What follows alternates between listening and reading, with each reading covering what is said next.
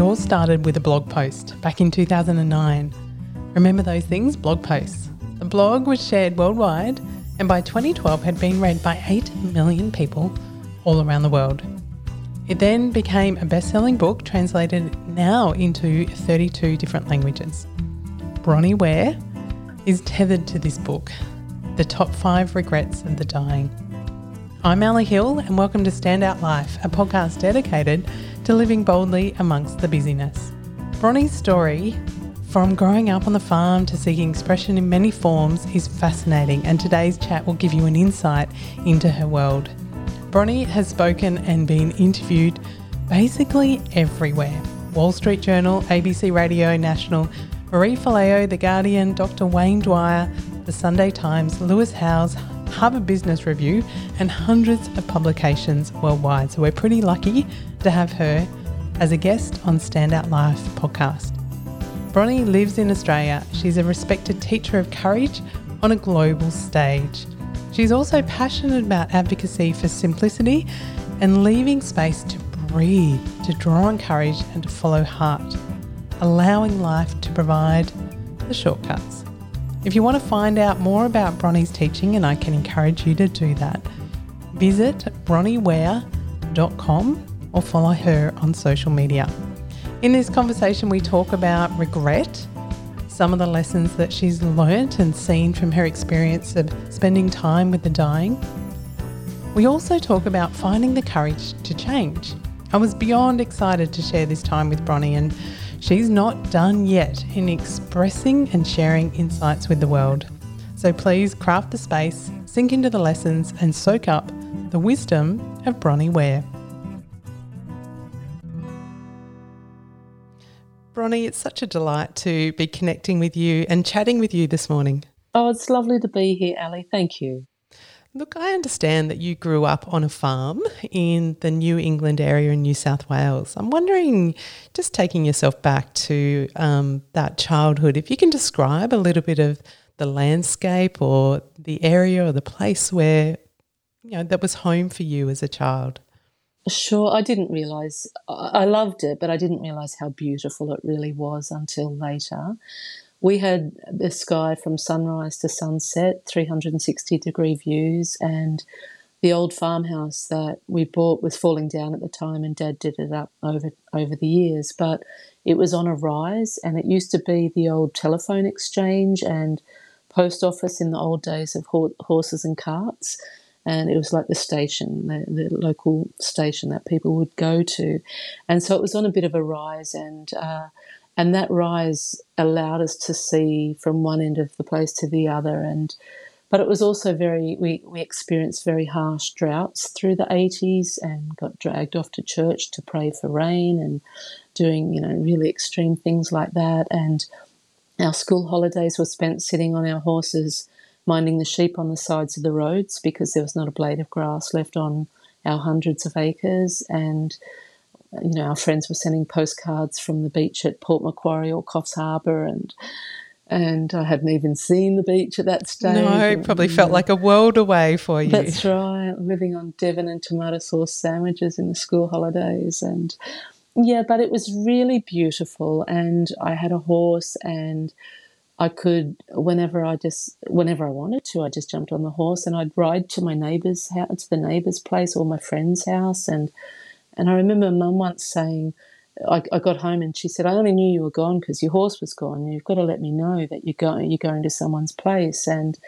so I would just ride a few kilometres over to a friend's place, a friend off the bus run. And, there was a lot of freedom and a lot of beauty in it, but there was also a lot of hard work. We were farm kids and we were expected to work and we had to work, but that also gave us a very good work ethic later. And more than anything, it was just the most incredibly huge and beautiful sky where the stars hit the horizon and the Milky Way is just out every night. And I used to float in the swimming pool of a night and just look at the stars as a teenager. And when I think of that sort of thing, and friends would come out and we'd light a bonfire and sit by the dam and sit by the fire and I just think of how wholesome it was without me even realising it, and I'm very grateful. You describe this kind of beautiful connection to nature, but also the reality of the harshness of that at times. How did growing up on a farm shape some of who you are? When you talked a little bit about the hard work ethic, that sense of freedom, what were some of the other kind of qualities that I guess that upbringing has woven into who you are? Well, my dad was also a very unstable alcoholic and a musician and an accountant. So there were a lot of different dynamics going on there. But what it taught me was that nature is where I feel safest. And so if Dad was in a rage, I'd be out walking the paddocks with my dog or riding my horse or up a tree where he couldn't see me or scream at me or whatever. And so nature has always remained my solace. Another beautiful aspect is that, and this is at the moment I'm thinking very much about moving back to the country because I'm living in a suburban area. I feel very out of rhythm. I can do it for a while, but long term I feel very out of rhythm if I'm not woken by the sun and if I don't wind down at sunset. And so those daily rhythms of life on the farm were just instilled in me. And so the first thing I do when I wake up in the morning is I look out the window and I do see other I'm in a little villa, but I see some nearby townhouses, and I still get to get a glimpse of the sunrise. And I miss that. I feel that as humans, the way we've built society, we're pretty much all out of rhythm unless you're living way out in the bush. And for me, that's actually a big part of my well-being and my peace, to be in rhythm and to actually feel the sun rise and get up then. And at the end of the day, when the sun's setting, you come inside, you finished outside, and then you come in and start winding down for the night. And I've lived a lot of places since then, and I've lived in a lot of cities, and I love city life and the buzz and everything. But more and more, it's just calling me back now, because I just feel that I can't operate at my best without being in rhythm with the daily cycles. It's a really powerful recognition. I think some of, for many of us, and I put myself included, can feel a bit just off or a bit discombobulated from life. But to recognise the connection of that to sunrise and sunset and how important that is for us is really powerful. Do you remember kind of that realisation, or is that just something that's kind of come back to you? I remember being, as a teenager, thinking, I'm so glad I chose this bedroom. And that was because it was one of only two of 5 bedrooms that got the sunrise. And it was when we went out to see the house, we rented it to start with. And as soon as I walked up the really long hallway, the hall was so long you could scrape your fingers on both sides. You could have your arms outstretched, like those really old rambling farmhouses. And I got to the front of the house and I said, this is my room, before anyone else had even seen it. And so I think there was something in me called to it. But I do remember waking up often as a teenager thinking, I got the best room in the house. Yeah. So I guess it was there. It was there unconsciously, yeah. Yeah, that drawn towards the sun. And that certainly speaks to my soul. I know there's not a sunrise that I haven't regretted seeing, or a sunset. So they're beautiful parts and moments of the day to really reconnect with. Oh, that's lovely. Yeah. Yep.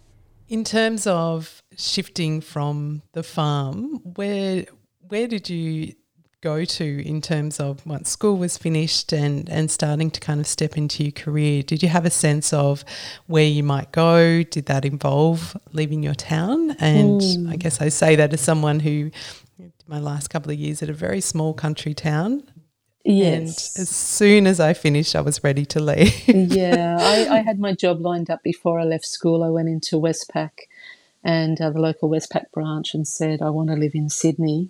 And they said, oh, okay. And they, got my maths results from the school and said, okay, we can probably put you on as a trainee. And My grandmother lived in Sydney in Punchbowl, which was a really different place around Bankstown area, a different place back then. And yeah, so I just had it organised that as soon I left home the minute school was out, pretty much, and went and lived with my grandmother and aunt in Sydney and started working for Westpac Bank. And in those days, I finished school in '84. I was a class of '84, and in those days, you pretty much just went to college or got married. And so I was planning on working in a bank for a year and then going to college. But during that first year, I met a man about 10 years older than me, and by the time I was 19, I liked earning money, and I didn't really want to go back to school. And so by the time I was 19, I was engaged with a mortgage, and by the time I was 23, I'd left. I was divorced, and I'd pretty much married my father as an unconscious young teenager would do. Yeah, so it sort of set me on a path of travel after that, and I didn't stay anywhere longer than 2 years. In some places I only stayed for 3 months, and that was for about 20 years. I just moved and moved. I loved the nomadic life, and some of it was restlessness and keeping people at a distance so that I could feel safe. But as I started doing my healing and letting those walls down, it just became a sense of adventure, and I loved that having to completely depend on my own resources, and often they weren't financial resources, they were just whatever I could do from within. And so I'd often relocate with nothing but a full tank of fuel and having absolutely no idea where I was going to end up. And it all sounds very romantic, but it was actually really hard what I put myself through. But at the same time, I also learnt that leaps of faith are worth it, because every leap of faith I did was harder and more of a leap, a bigger risk. But I landed on my feet each time, and I still operate that way sometimes, where I just think, okay, well, this isn't making sense, but I'm feeling very called to do this, so I'm going to trust and leap and surrender into it. And so I think that restlessness, that initially it was restlessness that made me move around so much, but in the end, as I healed that, it just became more of a challenge to myself, an exciting challenge. Like, okay, I'm terrified, but where am I going to land? And yeah, I mean, I don't do it so much now. I'm a parent and I have a daughter to consider, but I still do leaps of faith that don't make sense to other people, and so it was that nomadic lifestyle that gave me the courage to trust those leaps and those callings. Even as you're describing them as leaps of faith, I can feel that duality inside of me kind of going, that's adventurous and exciting and really hard and scary at the same time. And no doubt in what you're describing is the combination of both of those. One of the things that you are well known for globally is your book around the top 5 regrets of the dying, and that really came from lessons of sitting with people in palliative care. And again, came from one of those leaps of faith, moving from being a banker into something else.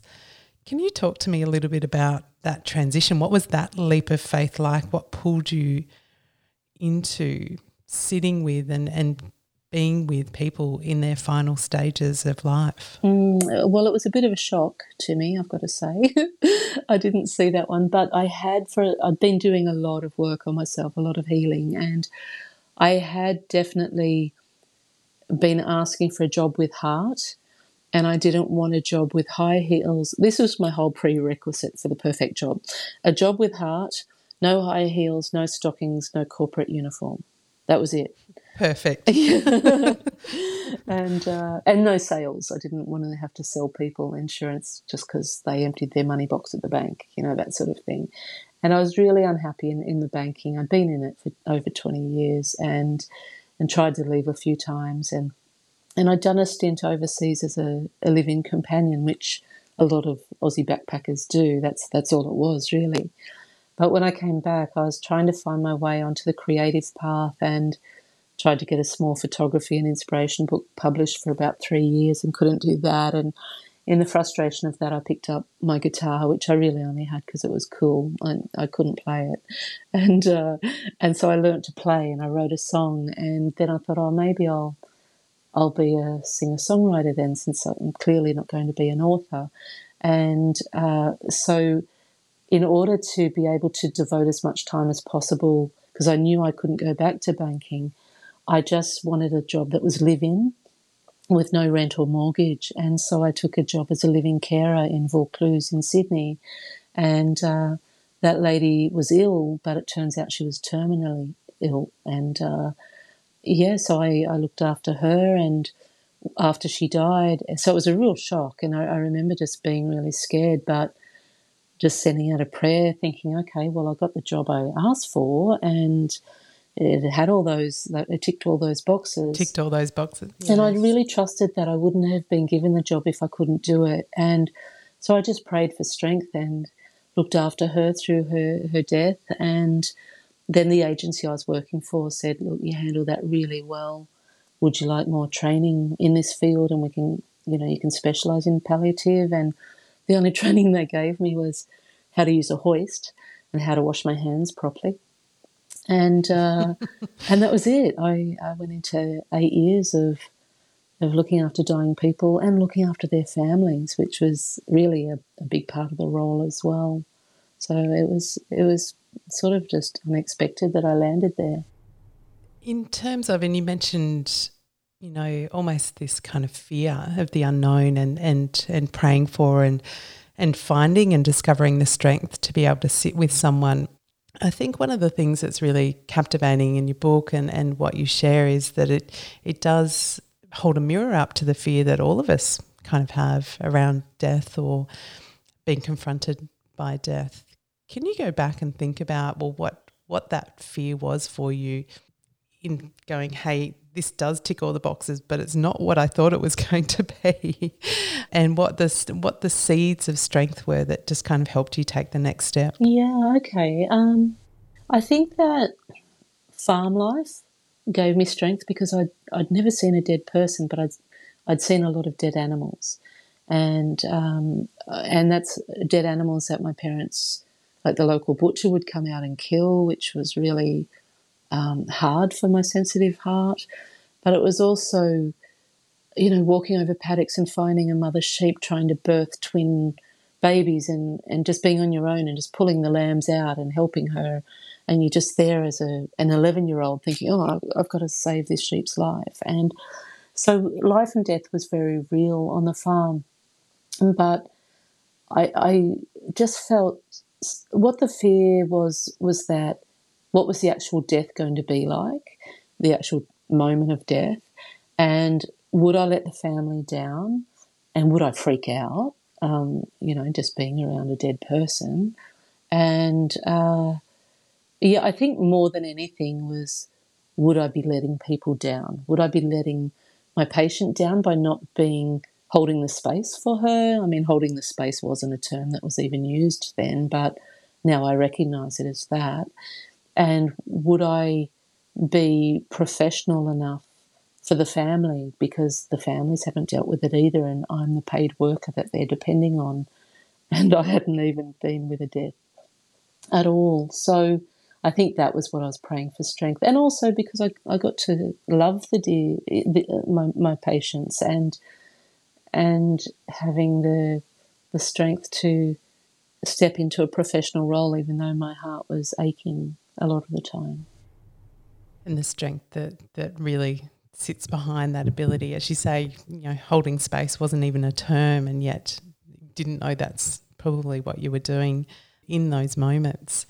Yes. The 8 years of that experience of sitting with a whole range of different people and then being able to kind of pull together what were some of those regrets is really, powerful and beautiful. I want to talk specifically around a couple of the stories that you describe, a couple of the individuals that you sat with, and in particular Doris. You describe regret number 4 as being the regret of, I wish I'd stayed in touch with my friends, and almost kind of this sense of Doris dying with loneliness. There's a beautiful line in the book where you say that loneliness is the longing for the company of someone who understands you, which I think is just incredibly powerful. And a lot of people can feel lonely Yes. Or alone in the world, and we've just been through 2 years of COVID where some of that can come to the forefront as well. Can you share a little bit about Doris's story and some of what you've learnt by sitting with her? Yeah, so that regret is about wishing they'd stayed in touch with friends, and Doris had gone into a nursing home, and she got on well with the staff, but they were the rooms are very just small little boxes, and you try and make it home, and photos on the wall or a few pot plants or whatever, but it's still people just barging into, staff just coming in at certain times, and there's really no privacy, and there wasn't a great connection between the residents of the nursing home that she was in. And she was just so lonely for the old friends who understood her. And I offered to try and track them down. And she was like, "No, dear, no, I don't want you to waste your time on that." But I'm sort of a pretty inquisitive person. I'm sure that research, unofficial research, is one of my strengths. So I'm really good at doing detective work. And when I was in the banking, I loved the frauds and forgeries course that I had to do, and so I managed. Some of her friends had died, but I managed to track down one of her friends, and it took a while. It took a few weeks and of very committed effort, but I did track down one of her friends, and I was able to connect them on the phone, and it was just so beautiful to watch her come alive, because she'd been very depressed and very just sad. She had a daughter, but she lived away, and and so it was.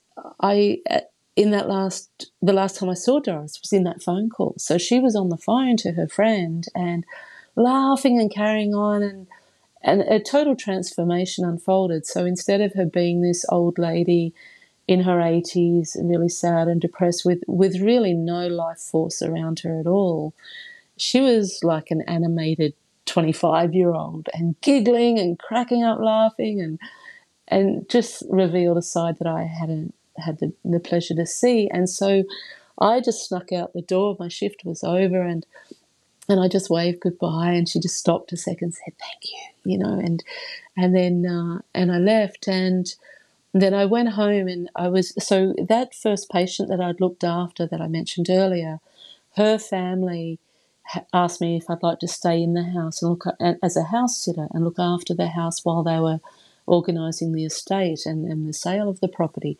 So I ended up living on Parsley Bay in Vaucluse, which is, a beautiful address. I lived there for free for almost a year. And so I went home to Parsley Bay and went for a swim. There's a netted area of Sydney Harbour there, and I went for a swim. And when I got home, I found out that Doris had actually died in her sleep that afternoon after the conversation with her friend. And it was just so bittersweet, because I wanted to hear, I wanted to go back and share that excitement with her later, but also so beautiful to know that from how I met her as this very, lacking in life force woman, just so sad and lonely, that in her last hours she had returned to that vibrant, excited, happy part of herself. And to know that she died soon after that was such an honour to have helped her life end that way. But I just wanted to share it with her, I just wanted to, and I just remember sitting there outside in the garden and crying and laughing and crying and laughing and just talking to her that way, just through spirit, and just saying, look look what happened, and I'm so, just good on you, darling, good on you for leaving at that time. So, and I ended up meeting her friend later. We went for coffee, and And so it was, there was some sort of sense of closure, if that's the right word, or just enjoyment of reflecting on that time. I did get to experience some pleasure, but yeah, it was a very fitting way for someone to die, and yeah, and yes, and such an honour to have been a part of it. Mm. Yeah, I'm smiling and to be able to have that opportunity to share and celebrate with her friend in Doris's absence. Yes, yeah. To be able to recognise and celebrate that. What does that lesson, how is that kind of woven into your own friendships or into the way that you kind of maintain connections for yourself? Okay, so the thing is, these days it's a lot easier to stay in touch with friends because of social media. But what it helped me understand is the value of real life connection. And so I'll still text friends occasionally, but more likely, if it's a friend I haven't been in touch with for a while, instead of just texting saying, I'm thinking of you, whatever, I'll text and say, are you free for a yarn? Or when are you free for a yarn? And so I just would much rather have one solid conversation with a friend who's not in my life much now but is still valuable to me. I'd rather have one solid conversation a year than 3 or 4 texts that say thinking of you. And that's what I do. And I'm also very much into real life connections. And so I try and it doesn't always work, especially with the last couple of years with COVID, but I try very much to gift myself with lunch with a girlfriend or a work colleague at least once a week. And so, as I say, it doesn't always work that way, but there was a run there where it was working very well. And a lot of my friends are work colleagues as well. They're self-employed women. And so we get together, and it is a work thing in a way because we're giving each other support and information, exchanging knowledge and information, but we're also women who are catching up over delicious food and gifting ourselves with real life connections. So I prioritise real life connection as not a luxury but as an absolute necessity for my joy. I love that sense of gifting yourself that time, and often that's a gift to others. That's the perpetual nature of friendship as well. That's really powerful. It is, but it also makes you show up for people who aren't your friends in a better way as well because your cup's full. So true, because we've tapped into that gift. We've got that support, got that landing place when we need it. Yeah. One of the other stories that really touched or connected for me in going through this book is Grace's story and just how that connects to the first regret, which is I wish I'd had the courage to live a life true to myself and not the life that others expected of me. Can I ask you to share a bit about Grace's story and your time with her? Yeah, Grace was probably, if not my favourite, but certainly in my top 2 or 3 favourite clients of all those people I did look after. And she was a really small little lady and just sweet. So sweet. So she'd lived in the same suburban street, the sort of suburban street that they would use in like a TV series sort of thing of where all the kids are playing in the street and that sort of thing. It was in the inner west of Sydney. And she'd lived in that same street, married to the same person, raised her kids, now enjoying her grandkids. But her husband had been a tyrant, and that was the word that she used, and her adult children verified that. And Grace she was happy in her lot in a sense that she was happy being a mum and she didn't have huge ambitions, but she really wanted to do a bus tour of Australia. She wanted to get the Greyhound Pass and travel from town to town and stop occasionally and take a couple of months to see Australia. But her husband didn't want to, and she'd begged and pleaded and tried to make it a possibility, and he was just totally against it. Anyway, he ended up going into a nursing home, and so within a few days of him going into the nursing home, she went to the travel agent and picked up the brochures about the bus tour and started planning where she was going to go. And she was, I think, 86 then, so she was pretty gutsy to even still be holding on to that dream. But within 3 weeks of him going into the nursing home, she became ill, and it was just a bit of tiredness at first and trouble breathing. And it turned out that she had stage 4 lung cancer, and she'd never smoked, and he'd smoked in the house the whole time. And I think she left the house 1 or 2 more times for doctor's appointments. And then I arrived within a week, and she was on at the end of her life. And so I think she lasted another 6 weeks, maybe not even that long now. I can't recall. But she had a lot of regret because she had lived the life expected of her, not the life that she wanted to. And when I said to her, "Why didn't you divorce him after the kids left?" And she said, "Oh, what would the neighbours say, Bronnie? I wouldn't do that." And so again, it was just that expectation from society and from her generation. But we all have influence, no matter what generation we're from, from the expectations of others that influences. And it takes a huge amount of courage to break free of that and to actually let go of that. But Grace, she was just such a special woman, and I was trying to get going as a singer-songwriter, of course, while I was doing this work. And so she'd get me to bring my guitar, and I would sing to her. And I've got this song, Beneath Australian Skies, which is basically a journey around Australia. And she would just get me to play it all the time. And then even when I'd say, "Oh no, I can't bring my guitar today, Grace. I've got to do something after work or whatever." She'd just get me to sing the song, and she'd get all the locations mixed up and things like that. But I remember one morning I was helping her off the toilet, and she was getting weaker and weaker, and so I wasn't actually really supposed to be letting her go to the toilet by this stage. It was supposed to be the commode by the bed or a tray, a pan in the bed. But she just said, "Oh, darling, please, I don't want you to have to deal with that later." And no insisting from me changed that. But what it meant was that when she stood up to hold onto her walking frame, she didn't really have the strength in her legs to stand for long. And so it was a very quick act of cleaning her off and then pulling up her undies and getting her, holding her hips while I got her back to the bed as she shuffled along. And this particular day, I'd done it so quickly that the back of her nightie was tucked into the top of her big, full nanny pants. And she's walking along, and this little saggy bum and is in front of me.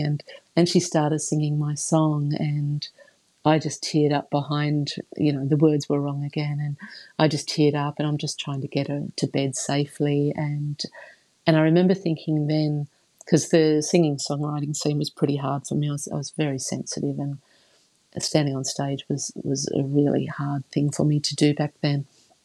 And I remember thinking that whatever happens in my music career, nothing will top that moment for me, that I had brought this dear little lady the pleasure of that moment, of her singing my songs and everything, and that helped me find peace with my music career and its lack of progress. But yeah, she made me promise her that I would have.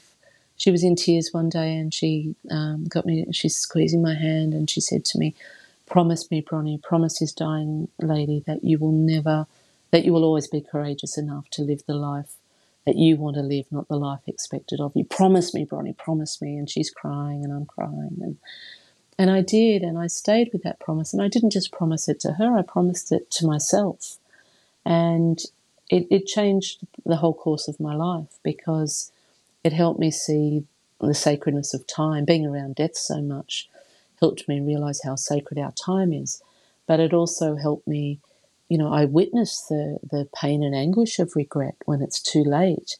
And I thought, well, no amount of pain I have to go through to break through my fears is ever going to be as painful as lying on my deathbed with the regret of not having tried. And that's been a catalyst for a lot of things I've done in life that have been scary, but I've just done them anyway. So powerful, and the strength of that. Sadly, the strength of that regret is the strength of her insistence to you to promise in that moment. If it wasn't as strong, then she might not have pushed that as hard.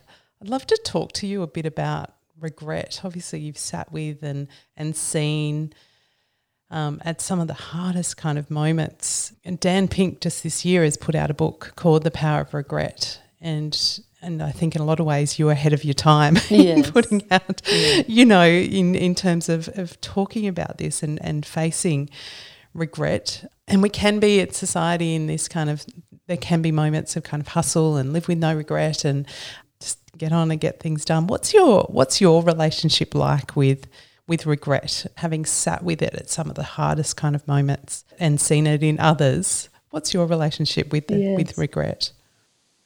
That's a lovely question. Such a good question. You're a good host, Ellie. You ask good questions. Oh, I love this. I love it. So interested. Thank you. Okay, so regret is, for me, I'm so grateful that I got to witness all those regrets and to not just witness them, but to feel the pain of them, because it's given me a lot of courage. So that changed the course of my life, as I've mentioned. But my relationship with regret is this, that all mistakes, all regrets are mistakes, but not all mistakes are regrets. So we can make mistakes, but they don't turn into regrets. And the only thing that stops a mistake becoming a regret, because clearly they're mistakes and we're human and we learn through our mistakes. So we all make mistakes, but the only thing that makes a mistake a regret is our own judgment upon it. Because if we're looking back on something and we can see it as a mistake, which it definitely was, and we can learn from that mistake, if we don't judge ourselves, if we can look back on that compassionately, and this is my take on it, and this is how I approach regret, if I can look back on something and think, oh, I wish I didn't do that, or I wish I didn't say that, rather than beat myself up on it and carry it for years and years and still be beating myself up on it, I just look back and think, okay, it's human to make mistakes. I'm imperfect like all humans. I did the best I could as who I was in that moment. And so I'm going to have compassion for that broken part of me, because obviously in that moment I wasn't connected to presence and consciousness, and so I let something come out of my mouth that is a result of my brokenness, or I made a decision that was a result of my brokenness and my imperfection, and I'm just going to love that part of myself, forgive that part of myself, and move forward with compassion rather than judgment. And so when people say everyone's got regrets, it's impossible to not have regrets, I don't actually subscribe to that anymore, because I actually don't have any regrets. I have things I wish I hadn't done, and I would have done them very differently, but I don't carry the judgment forward. I just think, oh, gosh, I wish I hadn't said that, but I'm going to forgive myself. And if I can, I'm going to show up and apologise to whoever it was, because I'm here to learn how to dissolve my ego, and I'm not going to come from a place of stubbornness where I can't actually just say, look, I'm really sorry for what I did. But at the same time, I don't expect that of others, because, sometimes people just can't forgive you, and that's the way it is. So you have to forgive yourself. Yeah, and there's a chance to kind of let that go, to kind of learn, to understand, as you say, that self-compassion. I think that's such a great way to think about. There's always things that we could have done differently, or in hindsight, or if we'd slept a little bit more, we could have, said things differently. But to not carry that forward as regret is our own, the way we judge it, the way we kind of care for it. When I think about you and what you've described, and even with your background as a singer-songwriter, being an author in writing words, obviously this the Top 5 Regrets of Dying is not your only book. You've got a number of books, and that's an expression for you. You give talks. This I kind of see this art of expression is a big part of who you are in a range of different areas. I love that story that the peak of your singing career was with Grace, but also there's more expression to that. With that combined with that kind of adventurous spirit, what can happen is that we can change direction. And I'd love to talk to you a little bit about the courage it takes to change direction, to do something different. Not only the courage for yourself, but the courage to be okay with other people's response to that. Can you talk a little bit about how you've done that, maybe how you've done that or doing that recently in terms of changing direction and what helps you to find the courage to do that? Well, I think the greatest thing we can do for ourselves, and certainly I've done it, is to face the fact that we're going to die. And when you do that, and not just as a concept like, oh, yeah, I'm going to die one day, but to actually sit and contemplate it and give the time to think, okay, I am going to die, and there's no guarantee that I'm going to be 95 years old when it happens. And we all know people who have died young, and they're not always other people like strangers. At some stage we all get to know someone who's died young, and we can be one of those people. And even if it's not death that stops us, it can be disability or some sort of challenge that completely breaks our world apart. And so with that, especially with death, you come to understand when you face your death that your time is sacred. And it's not sacred in a woo-woo, okay, that's a trendy word to use right now. It's sacred it is sacred in the true meaning of the word, that it is a gift to you and needs to be treated with reverence. And so for me, I see my time as sacred. And so if I have a new direction I want to go, I don't want to delay. I mean, I might have to delay while I'm preparing to change direction or while I'm chipping through some of my fears that I have to get through to go to the next limit, through that limit to the next level. But I don't delay any longer than I have to because my time is sacred. And I feel that we have to allow our identity to shift. And I remember once hearing an interview where Ralph McTell, who wrote Streets of London, said, I've spent my whole life trying to get over Streets of London because that's all anyone ever wanted from him. And so for 10 years, I looked after dying people for 8 years. And then for 12 years, I've been talking about the regrets of the dying, initially as a blog, and then as an independent release, and then as the big seller, international bestseller. And it's even got a movie happening. So I'm going to be talking about 5 regrets for the rest of my life, I'm sure. And that's an honour in many ways, but I don't want to be stuck on the lane of only of 5 regrets. And so for a long time, I started teaching about regret-free living, and for a long time, that's all my audience really got from me. But a part of regret-free living is also about being present and being grateful, and I teach about all those things in my work. But I'm also a creative soul, and I don't want to regret not seeing what I'm capable of doing. And so I got a bit sick last year. I live with rheumatoid arthritis and disabilities, and sometimes I go from like jumping on a trampoline and riding a bike to not being able to dress myself. So it's been a whole different journey. That's a whole different story. But last year I got really sick again, and one of the wishes I'd been wanting before that was to not work so hard and to try something that would challenge me. And so when I got so sick, I couldn't work at all for a few months. And so when I came out of that, it was like, okay, what do you want your work to look like from here? And one of the first decisions I made was to close my online courses, because I would rather teach people through the example of how I live my life than say to people, this is how you do it.